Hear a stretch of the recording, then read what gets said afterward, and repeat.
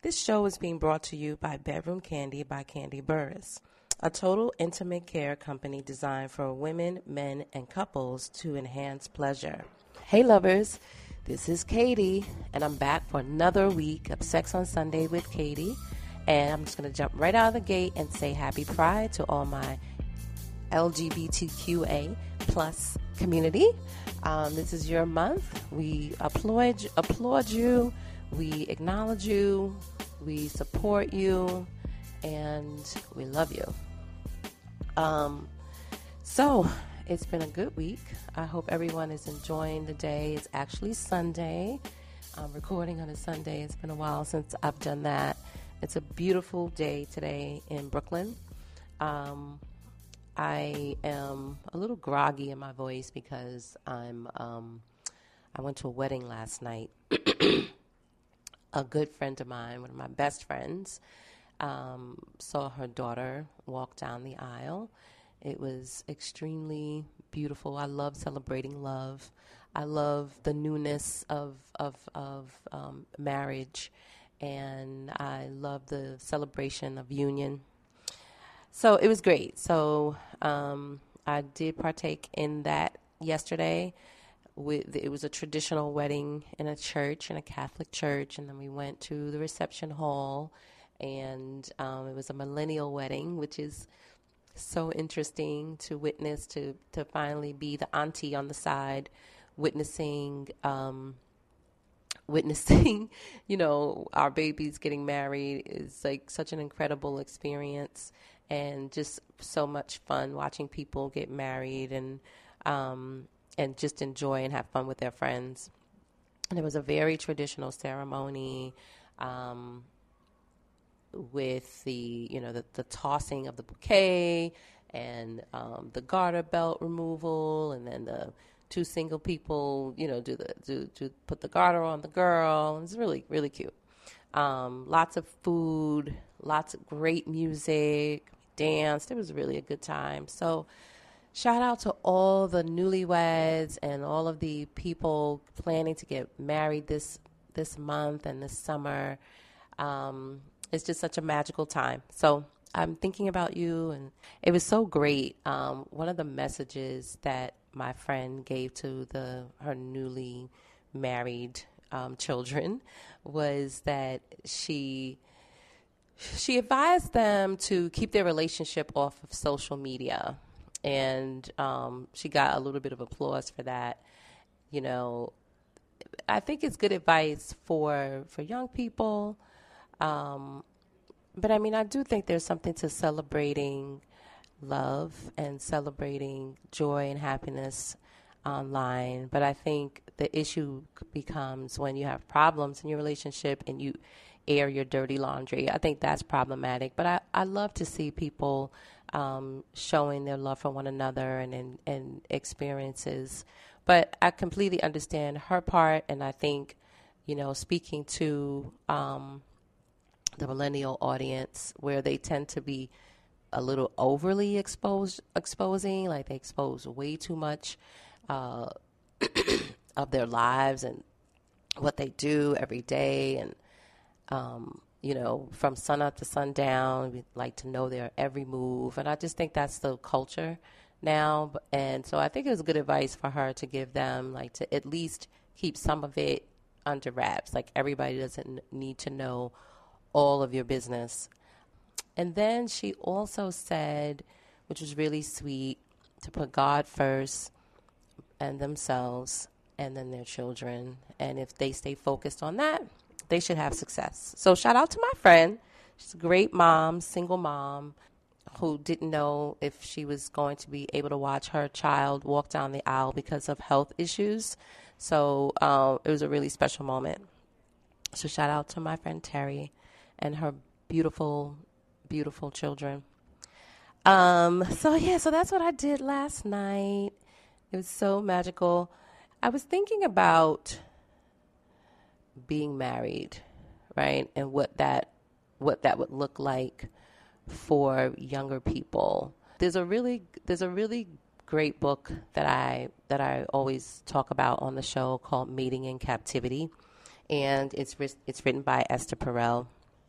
and she talks about couples. She's a therapist, and she talks about couples who, once they become married or they've been married for some time and they have children and life kind of gets in the way of their relationship, how they stop having sex, and then that there's always, a third component that may come in, interfere with the relationship. And so that third component doesn't always have to be negative. It could be something that is positive, but a lot of times because of lack of communication, that third component is replaced, which could be a great thing that could be filled with God, could be filled with creativity, could be filled with passion, could be filled with a hobby. Sometimes that third component becomes infidelity, becomes an addiction, becomes some sort of negative psychosis, or something that would interfere with the success of the relationship. And so she talks about what that third is and really being able to communicate that third. And so I think with my friend, when she gave the speech to her children, for her that third is God. And so I think that helps a lot of people when they can focus on the spiritual aspects of their relationship. But I think individually, I would advise that individually couples have something of their own that makes up their third, that each couple has their own component that makes up the third between them. For example, in my relationship, I have my hobby. I have this. I have other hobbies that I partake in. I have different creative endeavors. I have my wellness workshops. I like to write. And so there are things that kind of, keep me engaged enough where, and keeps me curious enough where I can be satisfied in my relationship. And I'm not even married yet, and I don't live with my partner yet. But I know that over time and having experience being married and having experience living with a partner, how crucial it is to have something going on outside of your relationship that brings you joy and that you're passionate about. Because if you're only giving that energy to your partner and vice versa, and that partner is not available to you in some capacity because they may be busy nurturing their third, or they may be busy with whatever work or whatever they're dealing with, you can maintain a healthy distance, right? And I do believe that. I believe that relationships should have a healthy distance, right? And within that space, you are able to conjure up and you're able to create and have some passion that is your own. I think that's what really constitutes healthiness in a relationship. And I think that the support of the two should come from one another. And I do think it's possible to maintain a long, loving, healthy relationship, if you apply these things that I've just spoken about. Yeah, so I highly recommend this read.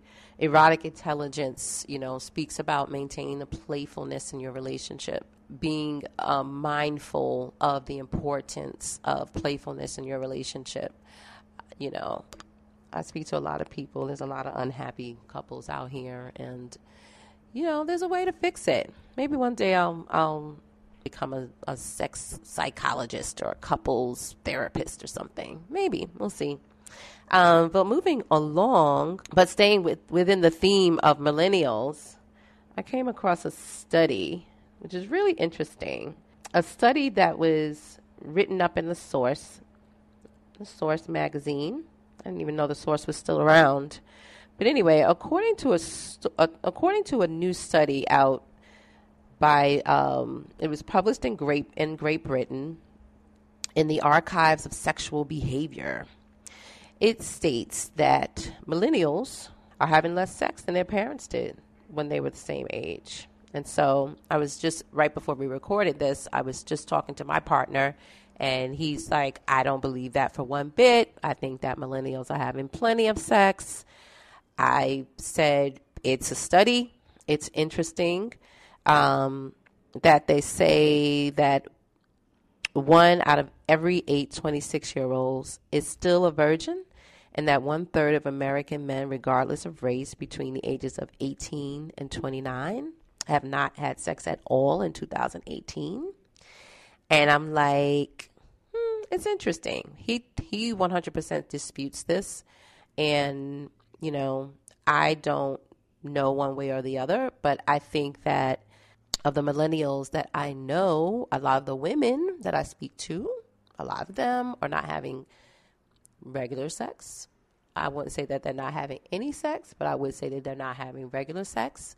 And I think that the study is really interesting. And what helps me think, yeah, maybe some of these statistics are true. So what they're saying is that millennials are not the ones having sex. Statistics about the sexual behavior of Gen Z teens are in, and the numbers state that 60% of them have opted to remain virgins until they graduate.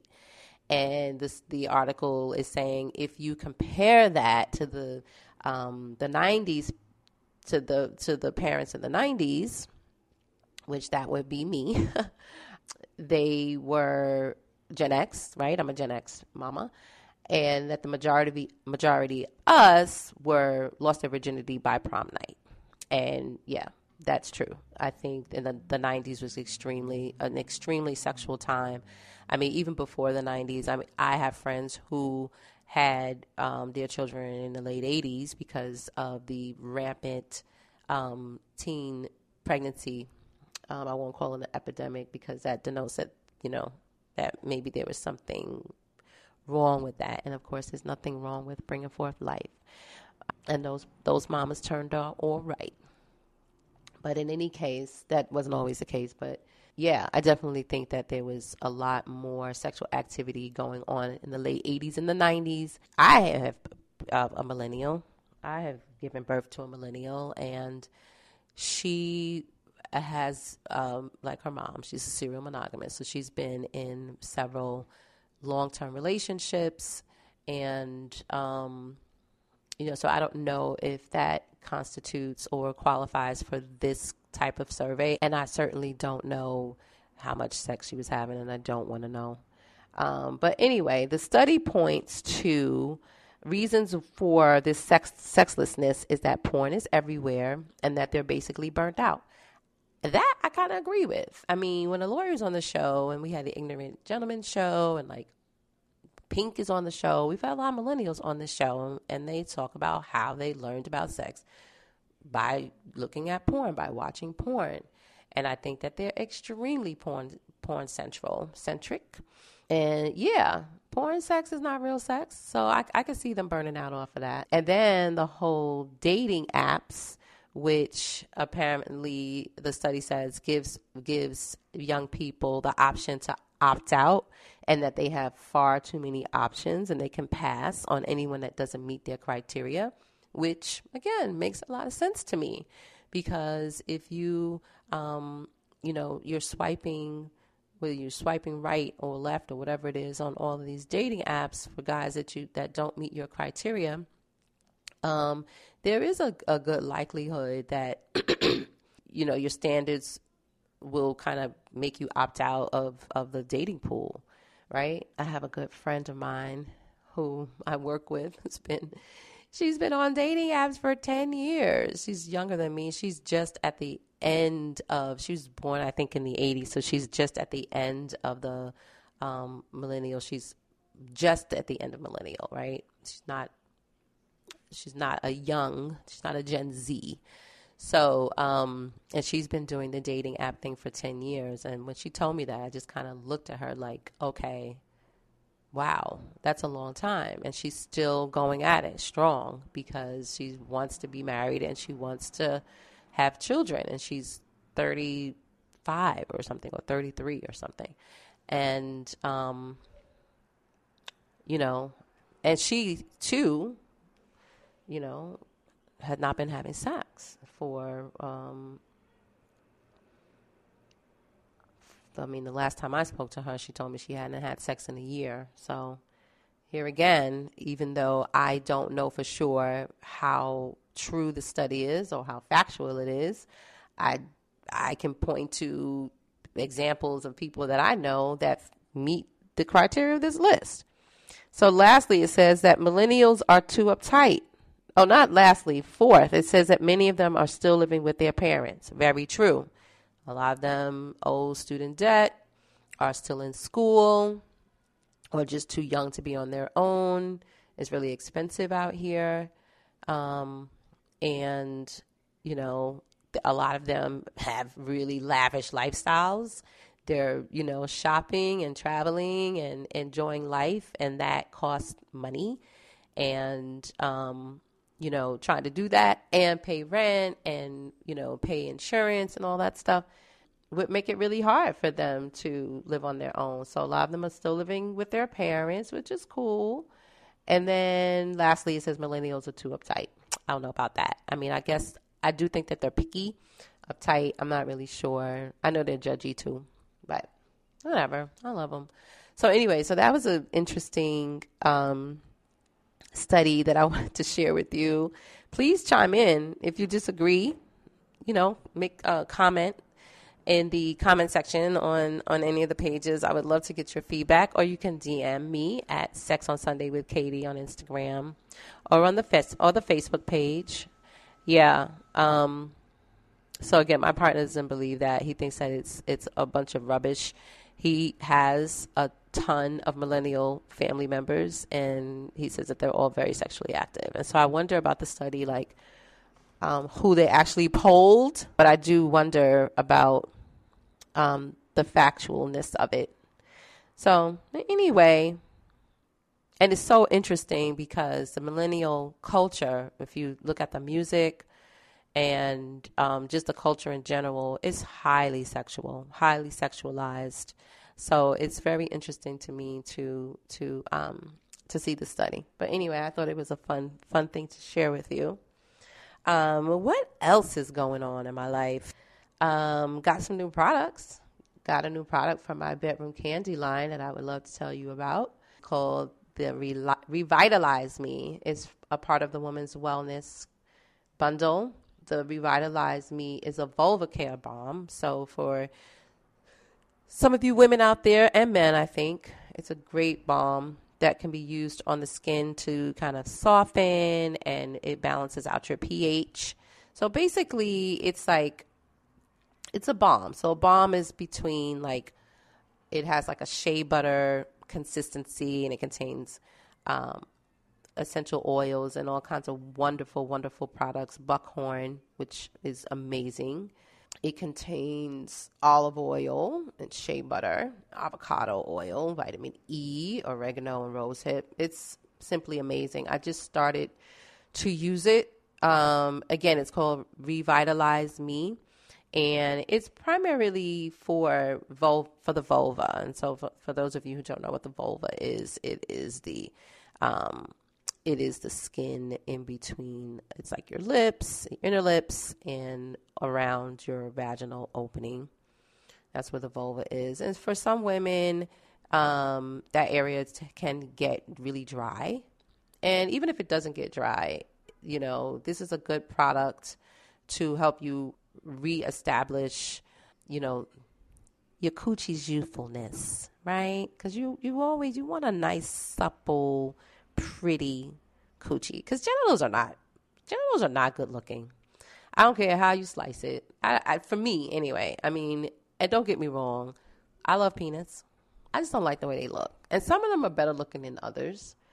But in general, it's an odd looking thing. A penis is an odd looking thing, and I think the same thing about vaginas. Having said that, we could all do the best that we can to keep them soft and supple and youthful and wrinkle free. So that's why I use this, because women as they age develop atrophy, which is it's the loss of tissue and a sunkenness that can happen in the vulva. And this doesn't promote collagen, which will pump it up, but it definitely promotes like nice, supple skin. So, and it protects the skin, and it also is good if you have like tender tissue. It's designed to soothe, protect, and calm sensitive and tender tissue. And it's also good for balancing your pH to restore your vulva's natural ecosystem. Deliver moisture and get immediate relief for dryness, itching, redness, burning, and general discomfort in your intimate areas. So like after shaving, I think it's a good after shaving balm. I think men can use it too.